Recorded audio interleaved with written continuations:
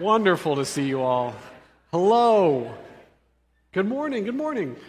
My name's Ryan. I'm one of the pastors here, and similar to Allie, I was driving to work this morning. Driving to church this morning. Gosh. Driving to church this morning, and I was like, man, it's beautiful out. It's just like sunny and cold and dry.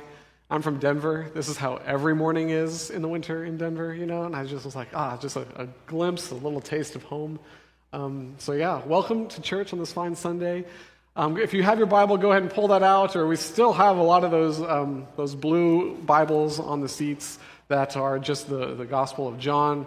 Grab it, open up to the Gospel of John, which is the fourth book in the New Testament, Matthew, Mark, Luke, and John. If you are in a big Bible and you need to use a table of contents to get there, no worries. Once you get to John, just the first page is where we're going to be. So John chapter 1 is where we've been working through. This year we are in a new sermon series. At the beginning of the year we started off on an exploration through the Gospel of John, which is it's going to take us some time because there's a lot of incredible things in the Gospel of John that you don't find anywhere else in the New Testament, anywhere else in Scripture. Honestly, John is a very unique guy. We're going to look at some of that today.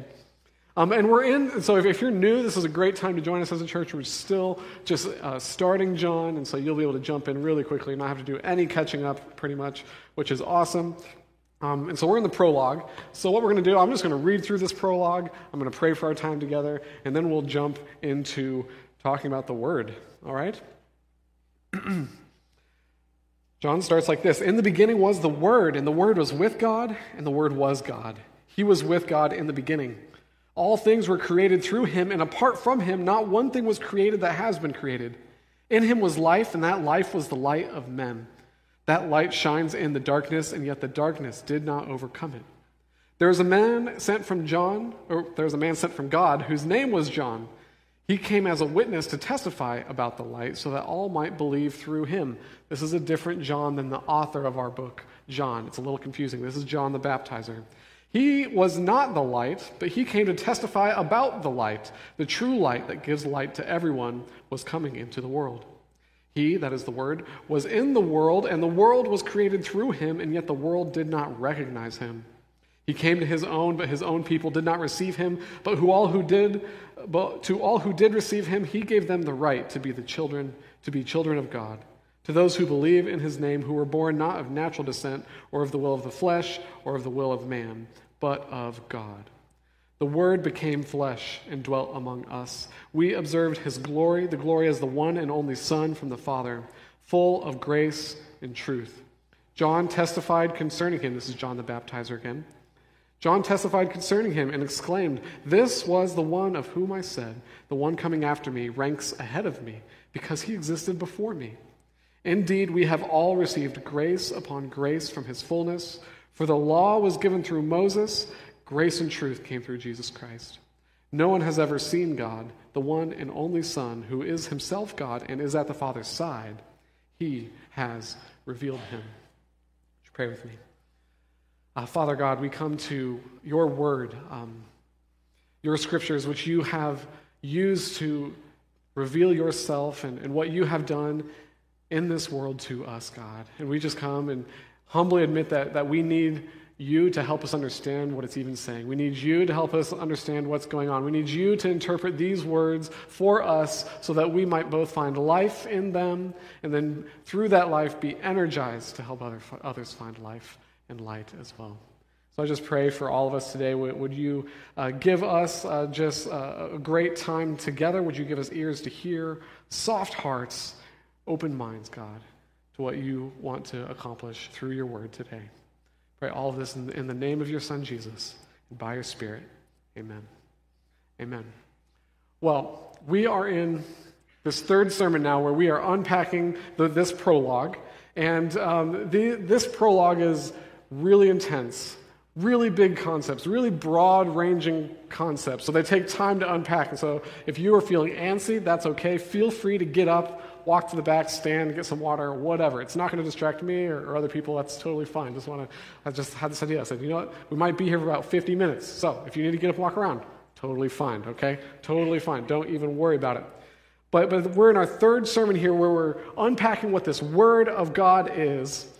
that John is exploring here. And he makes clear by the end of this prologue that this word had shown up in the person of Jesus Christ.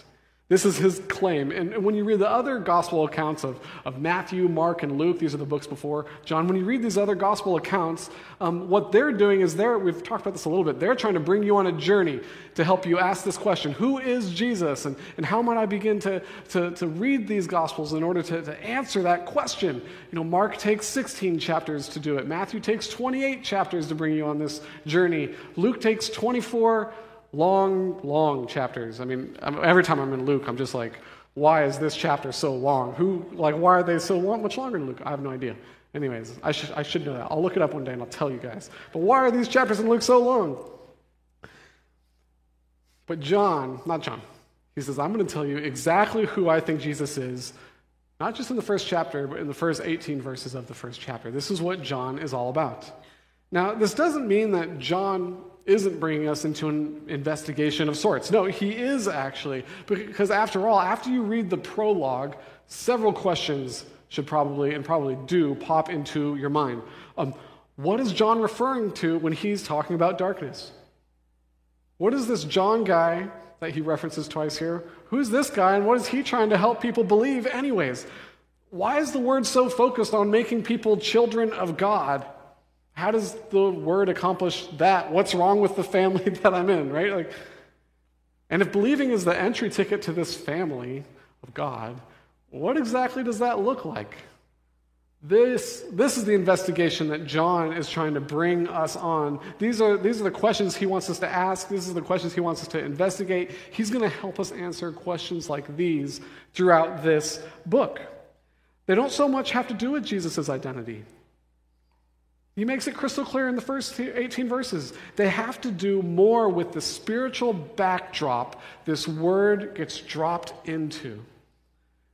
You see, that these questions have more to do with the greater spiritual drama that's at play in the world than who Jesus is. Now, that doesn't mean that John isn't hoping to clarify who Jesus is for those of us that need that clarity. No, absolutely. He just does it, boom, right on the front end for us. He was going to bring us into a different investigative journey than the other gospel writers. And he's doing this because he's writing several decades after these other three dudes, Matthew, Mark, and Luke, after they wrote. Several more decades have passed. The Christian mission has morphed and expanded into a lot of different cultures and a lot of different places. And a lot of these cultures and places didn't have the same backdrop and understanding of the spiritual reality at play in creation that the Jews understood. Matthew and Mark are written almost primarily to Jews. And Jews had a good understanding of the spiritual foundations of everything that was at play behind physical reality. But John is realizing, hold on, guys, we're talking about who Jesus is. It's really important to know who Jesus is. But there's another part of this story that we have to make clear for people, which is, what is going on anyways? Why does Jesus have to come? What is he trying to do even? This is what John is trying to help us understand. How are we supposed to partake? What's the plot of this story? And how are we called to be a character in the midst of it? And this is why John's gospel is especially critical to a city like Seattle. There is confusion, so much confusion surrounding the spiritual realities that are at play behind everything that we can see, taste, and touch, and smell. Am I right? There's great confusion around these things. There's great debates about these things, whether there is a spiritual reality behind everything or not even. There's a lot of intellectual misunderstanding about what is actually going on here in the world. And here's the thing to remember is that things that we think that take place in the intellectual sphere always have a way of working themselves out into our lived experience. So thoughts lead to emotions, which lead to actions in the world. This is just how these things are interconnected and take place. And in a similar way, things that we do lead to causing us to feel certain ways, which can influence our thinking. So all these are connected to one another. And when we start with the intellect, when we start by getting a greater understanding of what's going on in the world, we are really setting ourselves up in the best way possible for success when it comes to how we operate in the world. If we understand the world, we know how we can partake and operate within it.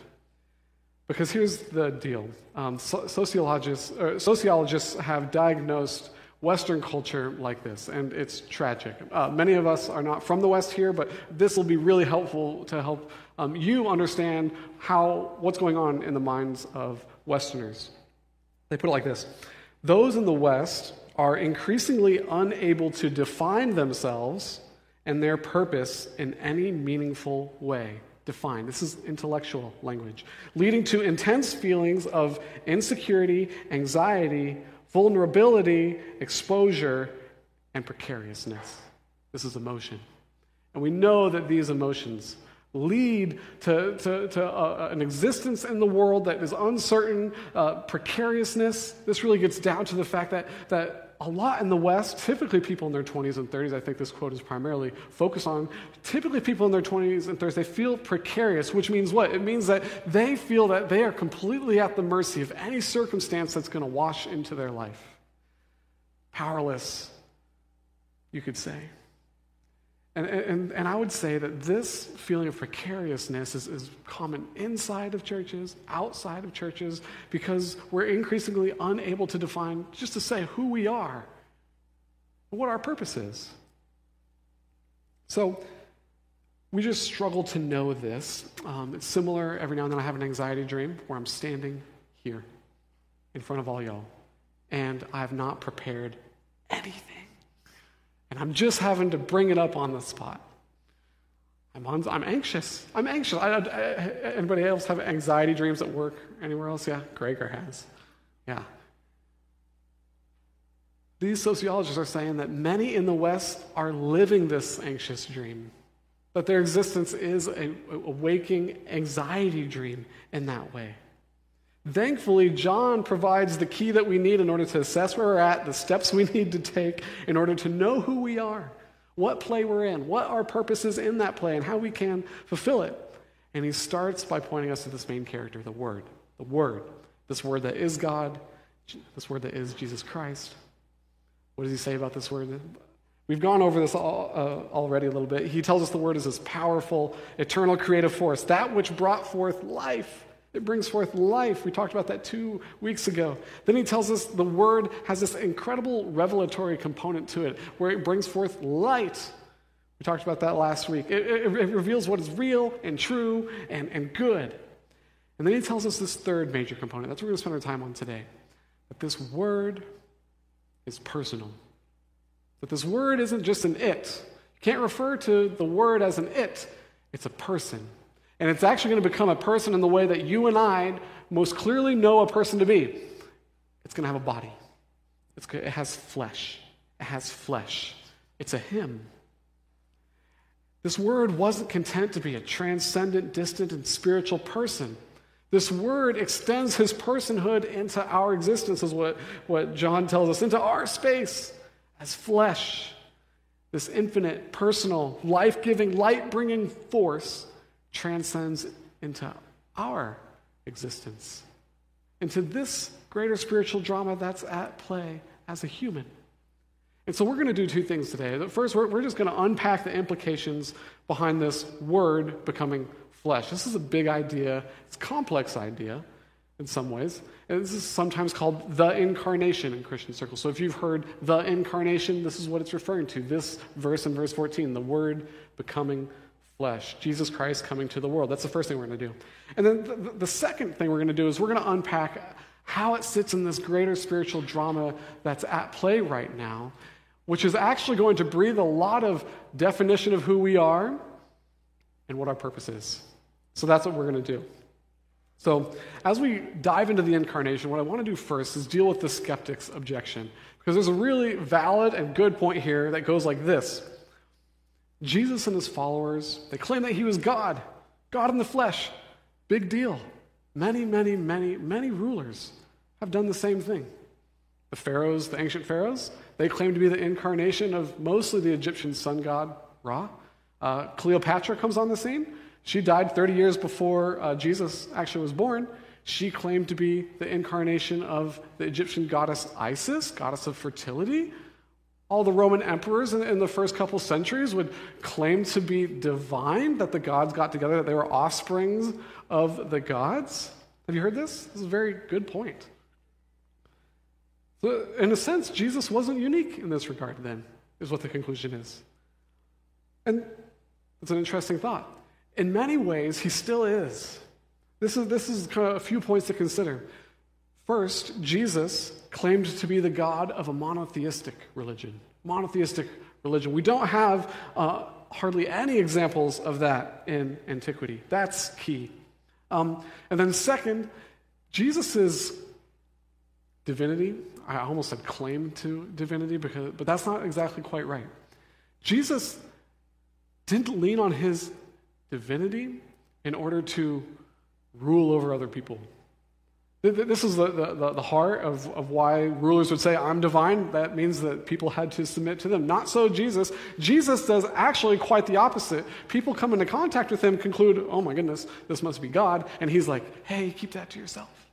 Please don't tell anybody that. I don't want people to know that until I'm ready to die. So Jesus doesn't actually come to this earth with an intent to rule an earthly kingdom, and so he actually doesn't lean on his divinity in order to help people obey his authority in that way.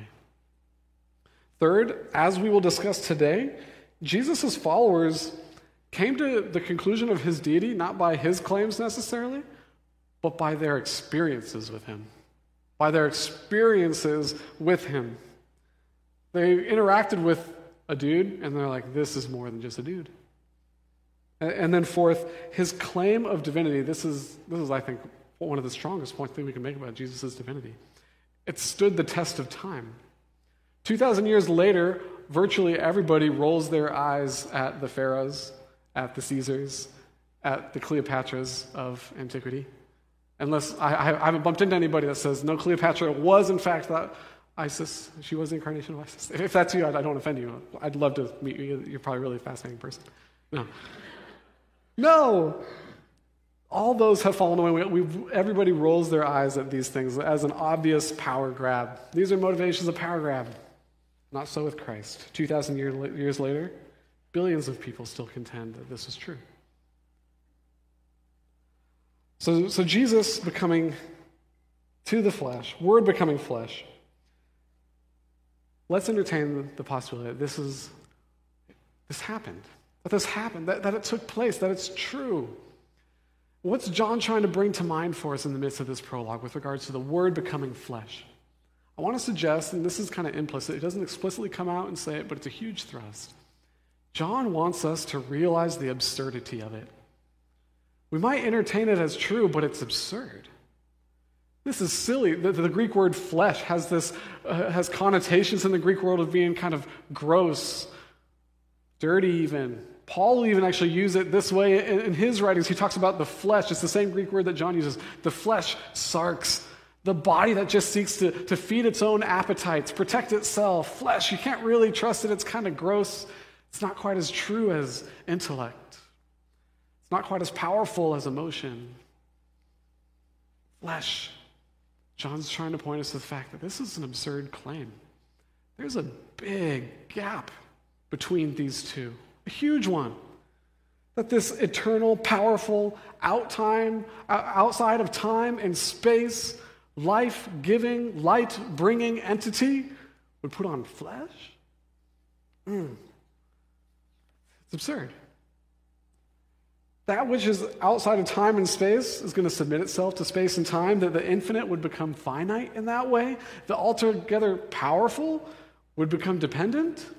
The life-giving force shows up and needs what? Someone to give life to him? Talking about baby Jesus? The light-bringing being stooped into darkness? Why would God do this? If you had superhero powers, would you lay him down? If you could fly, come on. You would not. I would not lay him down. We would not lay them down. Most certainly not. The absurdity of this leads to incredible reality at play, which must be the humility of the Word. And while it's not specifically mentioned, it's one of these central focuses of the prologue. The humility of the Word, the all-powerful, becomes subject under other powers here on earth. Wow, why would the Word do that? Now that's a question of what spiritual drama is going on. We're going to come back to that later. But also of primary importance to John is the very nature of this word that entered into the world. John is telling you exactly what he believed to be true about Jesus. He says that the word, which he equated with God, it became flesh, and that flesh dwelt among us. This is what the word did. It dwelt among us. Now, packed into this word dwelt is much, much more than seems to be on the surface. This word dwelt is very interesting. Like I said, John is a very unique guy. He's a very clever guy. He's an incredible writer. And so this word dwelt, John's the only person that uses it. Not only in the Bible, but in antiquity. People think that he invented this word. This word, the dwelt, that you see there. Where does it come from? Well, there's a Greek word that was used to refer to the tabernacle in the Old Testament. If you were here, we preached through the book of Exodus. Wow, several years ago now. Time flies. We preached through the book of Exodus a while ago. Oh, it's just 2021. You can go back to 2021 and find it. But we preached through this book of Exodus, and there, Israel, after 10 plagues and all that, goes to Mount Sinai, where they receive the law from the Lord. And packed into that law is also this description for how to build something called the tabernacle. And it takes up so much space, and we kind of roll our eyes as we read through our Bible reading plans. I think this is the point in the Bible where a lot of us give up on our yearly Bible reading plan. It's like, oof, this is boring. It takes up so much space, even more space than talking about the 10 plagues. Elder Ben actually preached on this, on the tabernacle when we went through it. And it's so detailed. There's so many descriptions of how it was being set up, what's to be built with it, what the furniture is supposed to look like that's going to go in it, who's allowed to go in it, when they're allowed to go in it. And the question is, why is it so detailed? Why is there so much detail here? It's so strange. It's because the tabernacle is meant to bring in and house the dwelling fullness of God.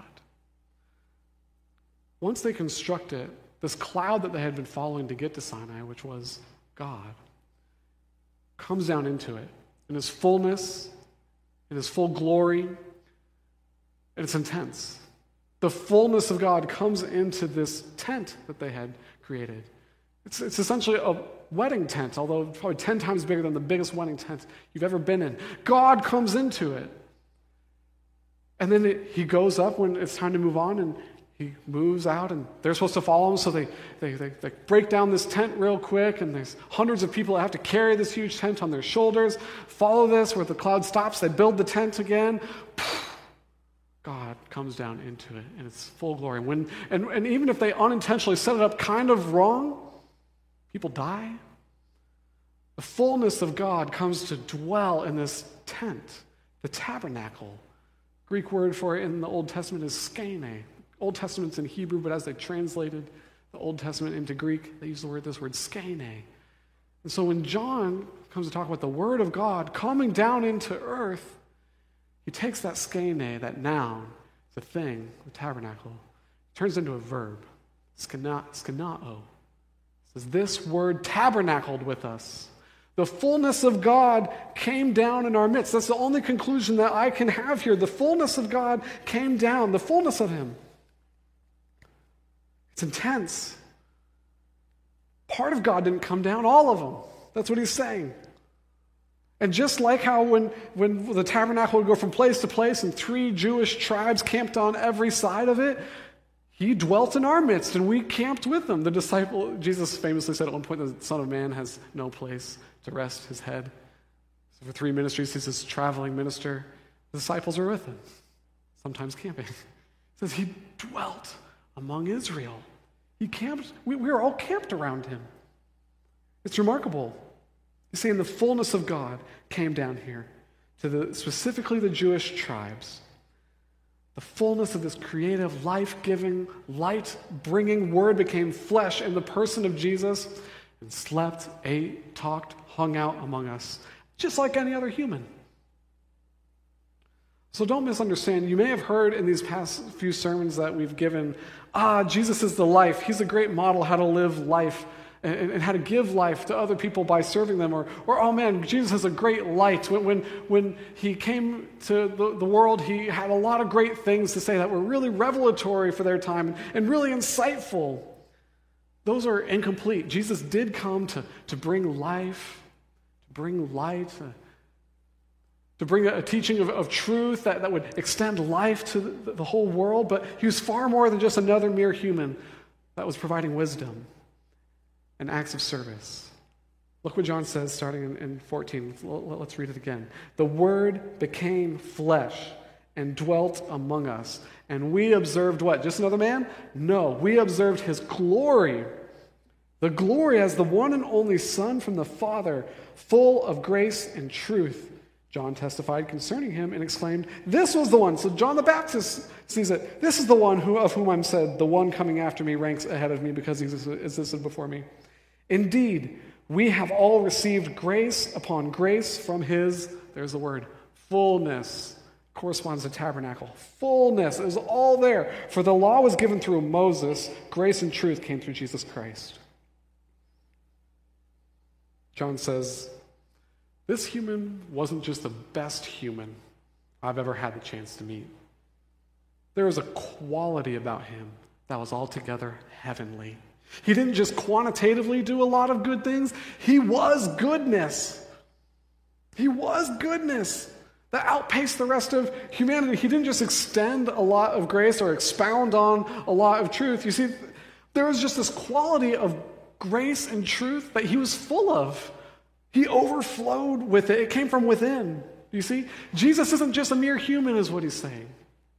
He was of another world. He wasn't just godly or do godly things. He was God. This is what John's trying to say. He dwelled with us like God dwelled in the tabernacle. God's done this before. He's doing it again. The fullness of God came to earth. And this is part of the reason why John mentions Moses. Sometimes some translations, some older ones, will contrast these two and put a word "but" between. The law was given to Moses, but grace and truth came. But there's no "but" there in the Greek. What John's actually doing is he's saying, we've had a human that's brought grace and truth here before by way of the law, given from God to this human. Moses, chief of all the prophets in Israel. But Jesus outpaces him, leaves him completely behind. There's a quality to Jesus and grace and truth that altogether leaves the greatest examples of grace and truth that we have received on this earth before behind, completely behind. Jesus Christ was this grade A, unfiltered, fully powered grace that came straight from heaven. He didn't just do great things. He was great. He just didn't shed some light on things. He was light. He didn't just extend life to people. He was life. He wasn't just gracious. He was grace. Didn't just tell the truth. Was truth. This is who Jesus was. This is who the Word was. John is saying he's building out an entirely different category of human than we or anybody has ever really had. There's another way to think about it like this. John was one of Jesus' closest friends. Closest friends. His top three in the disciples, part of that cadre, that Jesus cadre. You'd love to be part of the Jesus cadre, right? But it's even assumed that even of those three guys, he's kind of number one, top slot. Jesus is like, oh man. This is why at the Last Supper, John is the one reclining against Jesus, kind of laying his head on his shoulder. John knows Jesus perhaps better than any other person on earth. And at the risk of making gender stereotypes, what do guys typically do with guys that they're really close to? They make fun of them. We rag on one another. We love to rag on one another, which is to say, they point at the imperfections of their friends and they make fun of them. I have 3 little brothers. Oof, you should be at a Thanksgiving dinner in my house. Okay? It's a blast. It's a blast. I do this with my friends. The closer that Dave and I get to one another, we make fun of each other more. In fact, I would say that the more you see a guy make fun of another guy, the more that guy probably loves that guy. Okay? John didn't do that. John did it with Peter. In John chapter 20, John makes fun of how slow of a runner Peter is. We're going to see it. So, Peter's a slow runner. Didn't do it with Jesus. No one did it with Jesus. As Jesus' disciples got closer and closer to him, they recognized more and more, this guy isn't human, which is the opposite of what always happens. It doesn't matter what gender you are. The closer you get to someone, what typically happens? You begin to see their flaws, their imperfections, more than that, their annoyances. Each and every human being is incredibly annoying in some way. Me too. And as you get closer to someone, those surface. The idealized version that you had of your family, your friends, your romantic partner, your boss, your coworkers, your pastors, as you get to know them more, you're like, oof, this person is just another human with a lot of flaws and pretty annoying. No one said that to Jesus. No one said that to Jesus. As Dave, myself, and Tylene, we've got to know you guys more. You've probably had that. You've seen us teaching on the stage, then you get together with us, and you get to know us a little bit more, and you're like, hold on a sec.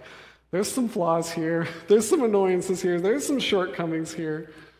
And what's the temptation then? For us, for everybody, really, to remain sages from the stage. To not be known, right?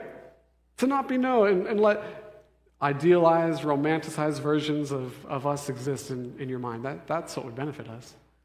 That's not what Jesus did. That's not what it means to do ministry. It means being known. Now, of course, there's boundaries associated with that, but you're gonna come into contact with Dave, me, Tylene, anybody else that's doing ministry and trying to help you work towards following Christ, and you're like, oh, they're not perfect. Jesus was known even more in depth than we are. Complete perfection. Complete perfection. And it's good that you know those who are trying to lead you to life in Christ and see their shortcomings so that you can know, oh man, they too have to rely on Christ. Oh man, if anything does happen here in our midst, it must be the work of the Spirit, not the work of personalities. That's great. But Jesus is this unique example where God comes down. He's fully known, and people conclude he's fully perfect. It's incredible. He's more accessible, yet seen as more perfect. This is the dilemma that John and all the other disciples are in, that they're forced to conclude what he concludes here in verses 14 through 17. This guy was God. This guy must be God in the flesh. So that's a drive-by on the incarnation. There's so much more we can say. But John isn't just telling us that this eternal Word, God, became flesh. He's telling us something else too. He's telling us why. He reveals to us the goal of it. He reveals to us the purpose of it, which is to say, he reveals to us that greater drama that I spoke to earlier. He's like, there's a greater drama going at play here, and he points to it here in the prologue. Let's start in verse 10. John says, he was in the world, and the world was created through him, and yet the world did not recognize him. He came to his own, and his own people did not receive him. But to all who did receive him, he gave them the right to be children of God, to those who believe in his name, who were born of natural descent, or of the will of the flesh, or not of natural descent, or the will of the flesh, or the will of man, but of God. Now, there's a profound dynamic here that's taking place that if you've been a Christian for a long time, you might assume this drama and you might be sitting on it, but it's worth slowing down and pointing at it. It's always worth slowing down and pointing at it because there's something here that's real and true that helps us really understand why this God is coming to earth anyways, why he's even doing what he's doing. And it goes like this. There's actually a great spiritual struggle at play in the world. Back up to verse 5. John says, that light shines in the darkness, yet the darkness did not overcome it. There's darkness. John is making a nod to the depth of a struggle that's actually happening between the Word and this thing, darkness, so much so that when the Word shows up to this world that he created, this world cannot recognize him, this world cannot accept him. How strange. There's a greater spiritual backdrop going on in the background. It goes like this. Not only is there this struggle between light and darkness, this darkness actually has its own personal nature to it. This darkness is a person. You say, where do we see that? I don't see that anywhere here. Well, there's this verb here at the end of verse 5 that says, yet the darkness did not overcome it. Some translations say grasp it. Some translations say comprehend it. And these, in fact, the translators have struggled with this word so if your Bible uses one word, there's probably another one at the bottom in the footnotes, the opposites down there. And translators have really struggled with this verb because the greater meaning of the verb is to master. To master. So the darkness has not mastered it. So you can see how you can master something intellectually. You can see how you can master something physically. That's the tension they're being brought into. But John is really speaking spiritually here. And he likely has both in mind, that this darkness, even though it's tried to master the light, it can't. And this verb is this is an example of an anthropomorphism. Anybody remember high school grammar? High school anthropomorphism. This is when human qualities are ascribed to inanimate objects. So the teapot screamed, right? Teapots don't scream, only humans scream, but that's an anthropomorphism. But here we have an anthropomorphism of darkness. It's clear that the light becomes a person, but John actually has in mind, hey, this darkness is a person as well. It's not darkness is not some ambiguous notion of evil, of suffering, bad things that people do, the underside of karma, I guess, or things like this. John has in mind a singular person. How can you say that right? Well, John is unique in the Gospels in that there's no encounters with demons in the book of John. But if you want to learn about Satan, you go to the book of John. Because John is constantly highlighting what Jesus said about Satan. Always. Similarly, if you go to the letters of 1st, 2nd, and 3rd John, he's talking about Satan again. Anybody read Revelation? Whew, it's a bunch of Satan in there. John really wants the whole world to understand the greater cosmic conflict that's at play in this great spiritual drama of light and darkness, and they're not just abstract things that we get to attach whatever we want to them, whatever makes us comfortable. He says, no, the light is God, comes to earth in the person of Jesus, and darkness is Satan. This is what John is all about. This is what John is really all about. Now we're in the Western world. Many of you are not from the Western world, so I'm going to give you a little insight into how Westerners think. In the West, it's commonly said that it's easier to convince someone of the existence of God than the existence of dark spiritual powers. It's true. It's true. All the Africans in the room are like, what? Africans are very comfortable with. Yeah, dark spiritual powers exist. We've seen them. Not so in the West. And this isn't new. There's actually this quote from the 1800s I want to share with you from famous French poet Charles Baudelaire. He penned this. One of the artifices, or like designs or lies, of Satan is to induce men to believe that he does not exist. A version of this quote is quoted by Kevin Spacey in the movie The Usual Suspects as well, for you movie buffs out there. One of the artifices of Satan is to induce men to believe that he does not exist. This is what John's going to tell us about Satan, though, in this book. He does so by quoting Jesus, so if you struggle to accept this right now, you don't have an issue with me, you don't have an issue with like church doctrine, you don't even have an issue with the gospel writers, you have an issue with Jesus and what he said was true about the greater cosmic conflict that's at play here. John records this, Jesus saying that Satan was a murderer from the beginning, murderer. That he's a liar, that he's the father of lies, and most importantly, he is the ruler of this world, is what Jesus will say.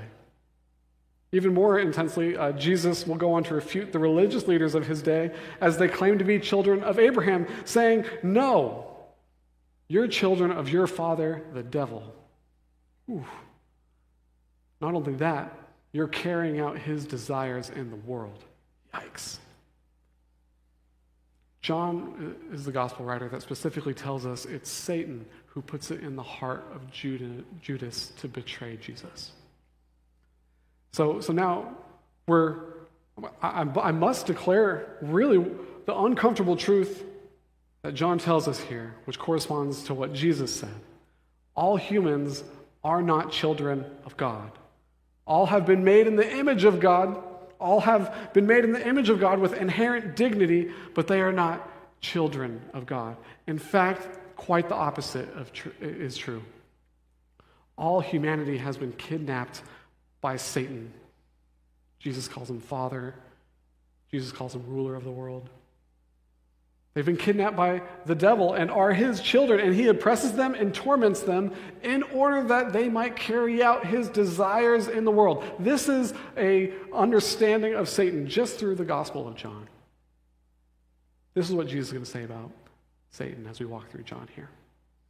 That these desires are contrary to the desires of Christ, and this is the spiritual drama that we're all in and all subject to. No one gets to ride the side seat around it. No one gets to take the path around it. Everybody is dipped right into it. This is the drama. Now, throughout this passage, so much passive language is used of the Word. Okay? In the beginning was the Word. The Word was with God. The Word was God. All things were created through him. This is all passive. In him was life. The Word's not doing anything really yet. He was coming into the world. He was in the world. You see, these are all quotes from our prologue. But in verse 12, we have the Word taking an action verb on. Let's see if you can spot it. Verse 12. But to all who did receive him, he gave them the right to be children of God. To those who believe in his name. Gave. This is the primary focus of the word. Giving. Giving what? Giving the right for people who are children of the devil to become children of God. This is what Jesus Christ showed up in the world to do. This is why he'll say, I didn't show up to judge and condemn the world. I showed up to give life to it, to give people the opportunity to exercise this right to be in a new family. You've been enslaved and oppressed by Satan. I came to free you, to deliver you, to save you, to give you the right to become a child of God, to be part of a new family. And this is the way in which this word, the light, is profoundly different than the darkness. Jesus didn't come to kidnap us back. Not at all. But to give the right. To give the right.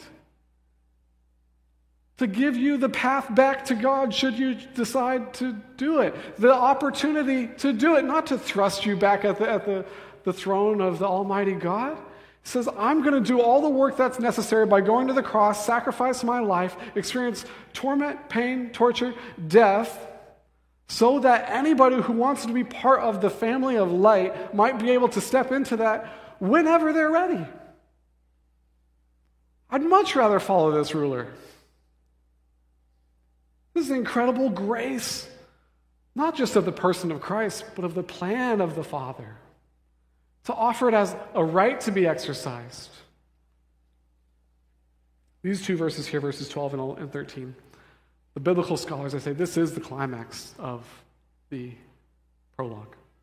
Of these first 18 verses, 12 and 13, this is the climax. You have this active verb here. Sure, the word becoming flesh in verse 14, that's great and crucial, important, and huge, but this is the climax. And this is the climax. This is the tension. This is the reality at play that John is going to speak to throughout the rest of his work.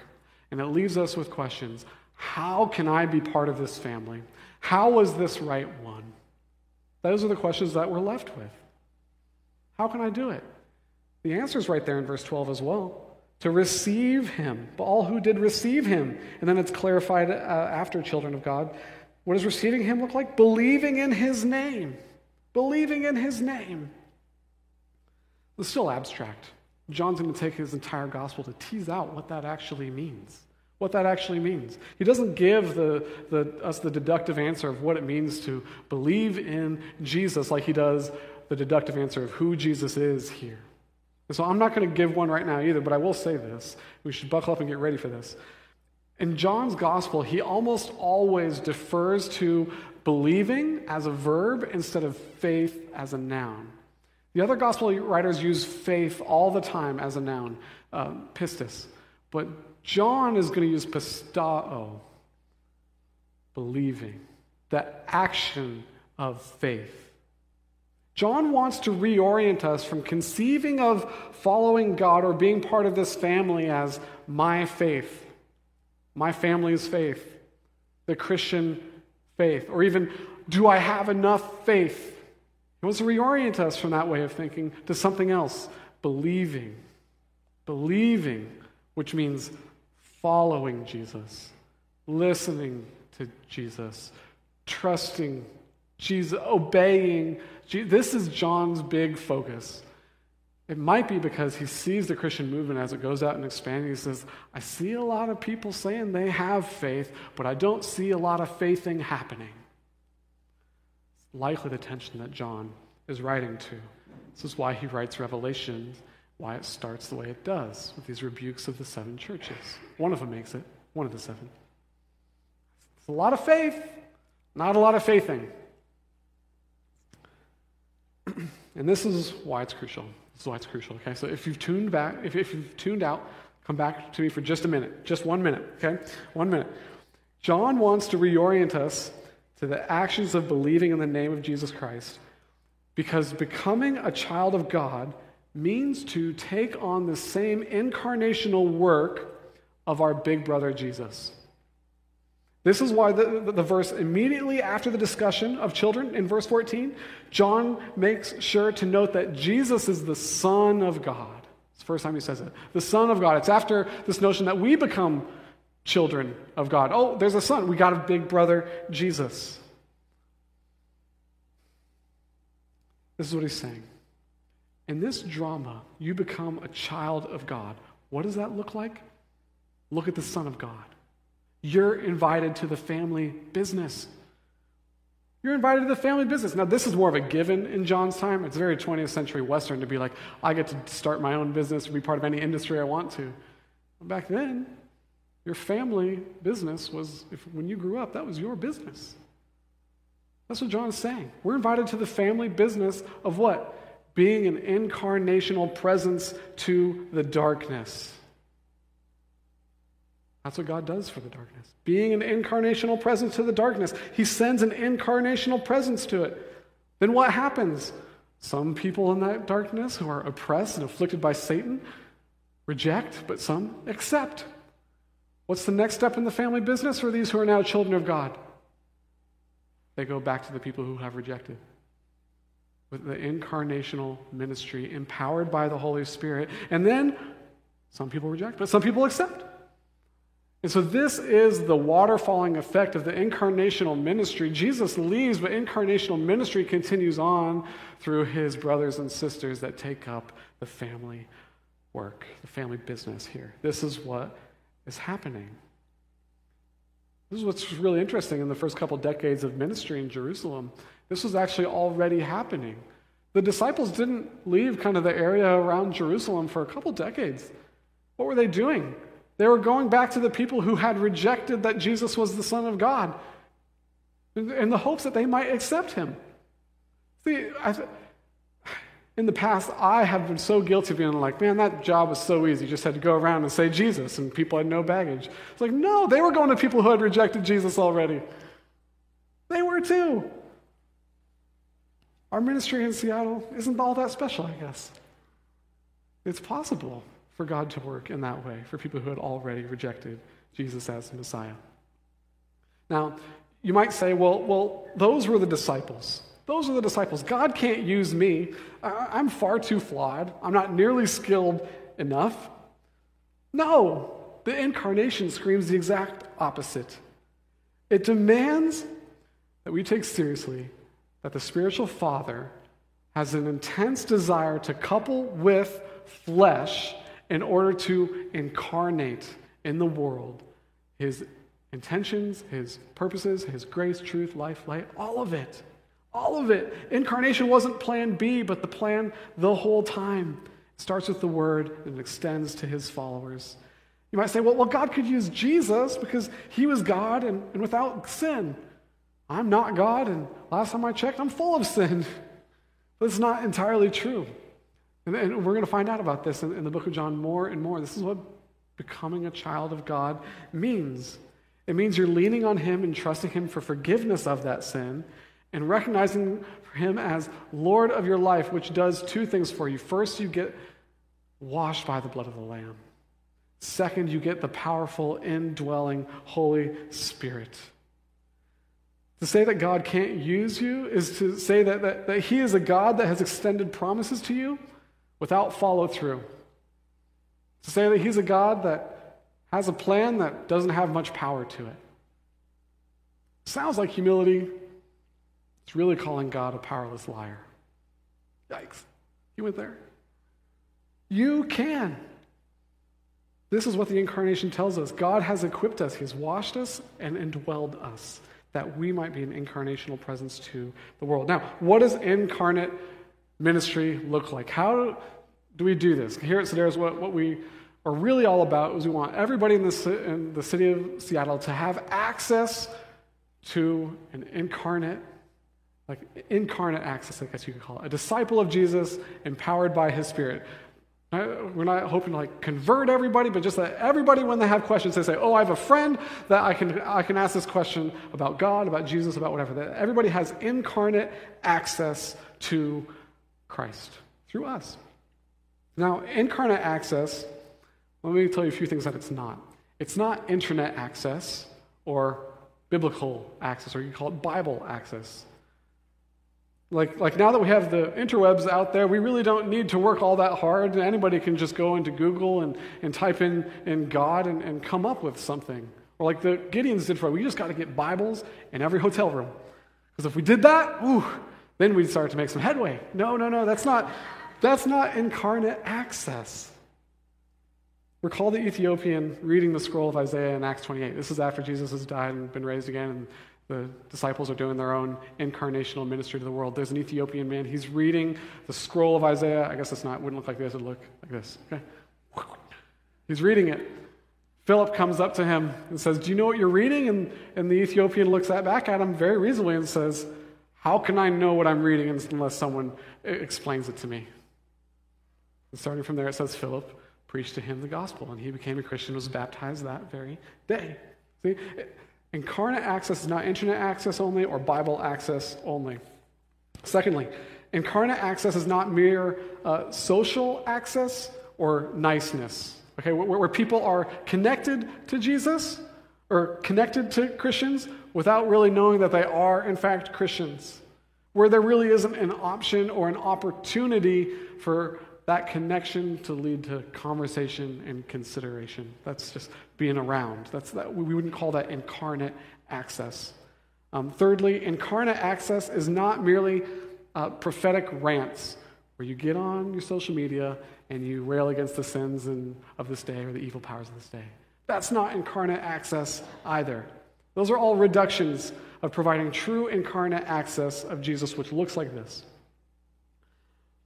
Mimicking the methodologies and ways of Jesus Christ. The methodology, not just what he thought, but how he carried it in relationship with other people. This is why we created the 14 principles. 14 principles are just this. Incarnate access is engaging each one while looking for opportunities for big conversations. Incarnate access is going one step beyond comfortable and being aggressively available for those who are open to talking about and considering the things of God. Incarnate access is leading with lament and being honest about what the scriptures say. Incarnate access, providing it, is working really hard to build a bridge that the gospel can traverse over to the next generation that so desperately needs it, because they need to be delivered from one family to another as well. This is what providing incarnate access to the world looks like. It's when we try to relate to the world as Jesus related to the world. And if you're not compelled to it, one of the things you might consider is it might not be that you lack boldness. You might lack empathy and compassion. You might not fully see that all of humanity has been kidnapped by Satan, that he is oppressing them, that he leans on them heavy and afflicts them, and they're in crisis all the time because of his work in their lives. Sometimes we pray for boldness. What we really need to pray for is empathy. Empathy. It's terrible not to be a follower of Jesus. It's awful. Jesus brought life. The quote I read earlier from Charles Baudelaire, where one of the artifices of Satan is to induce men to believe that he does not exist. That's actually only the first half of the quote. The second half goes like this. Another, perhaps equally fatal artifice is to make them fancy that he is obliged to stand quietly by and not to meddle with them if they get into true silence. It's worth noting that Charles wrote this towards the end of his life, a couple of years before he died. If you actually go to the Wikipedia of this dude, he lived a pretty sinful life. At the very end of his life, he became Catholic. He was kind of always nominally Catholic, but then he leaned into it. He's speaking not just to some clever things. He's speaking to his experience of living in darkness and how Satan messed with him, that it's real and it happens. But the Word became flesh that we might become children of God. And become children of God means adopting this incarnational family ministry as our own. Now, Jesus wants to train us up in this. It's not like you just go out there and do it. There's an apprenticing that happens. So if you are like, I'm part of the family of God, but I don't know how to do this, that's okay. There's apprenticing that happens. It takes a while to on-ramp into this. I was talking with somebody a little while ago, I forget who it was, and they said, I don't know if I'd be able to have big spiritual conversations with someone who's in Seattle area and in my workplace. I said, I think every other 23-year-old is in the same exact spot. It takes time. It takes time to learn how to do this and do it. But thankfully, God modeled it for us by way of Christ, sends us his indwelling Holy Spirit so we can learn how to partner with him to actually do it in the world. It's for this reason, to transfer more and more kidnapped children from Satan's family to God's family, that we're here.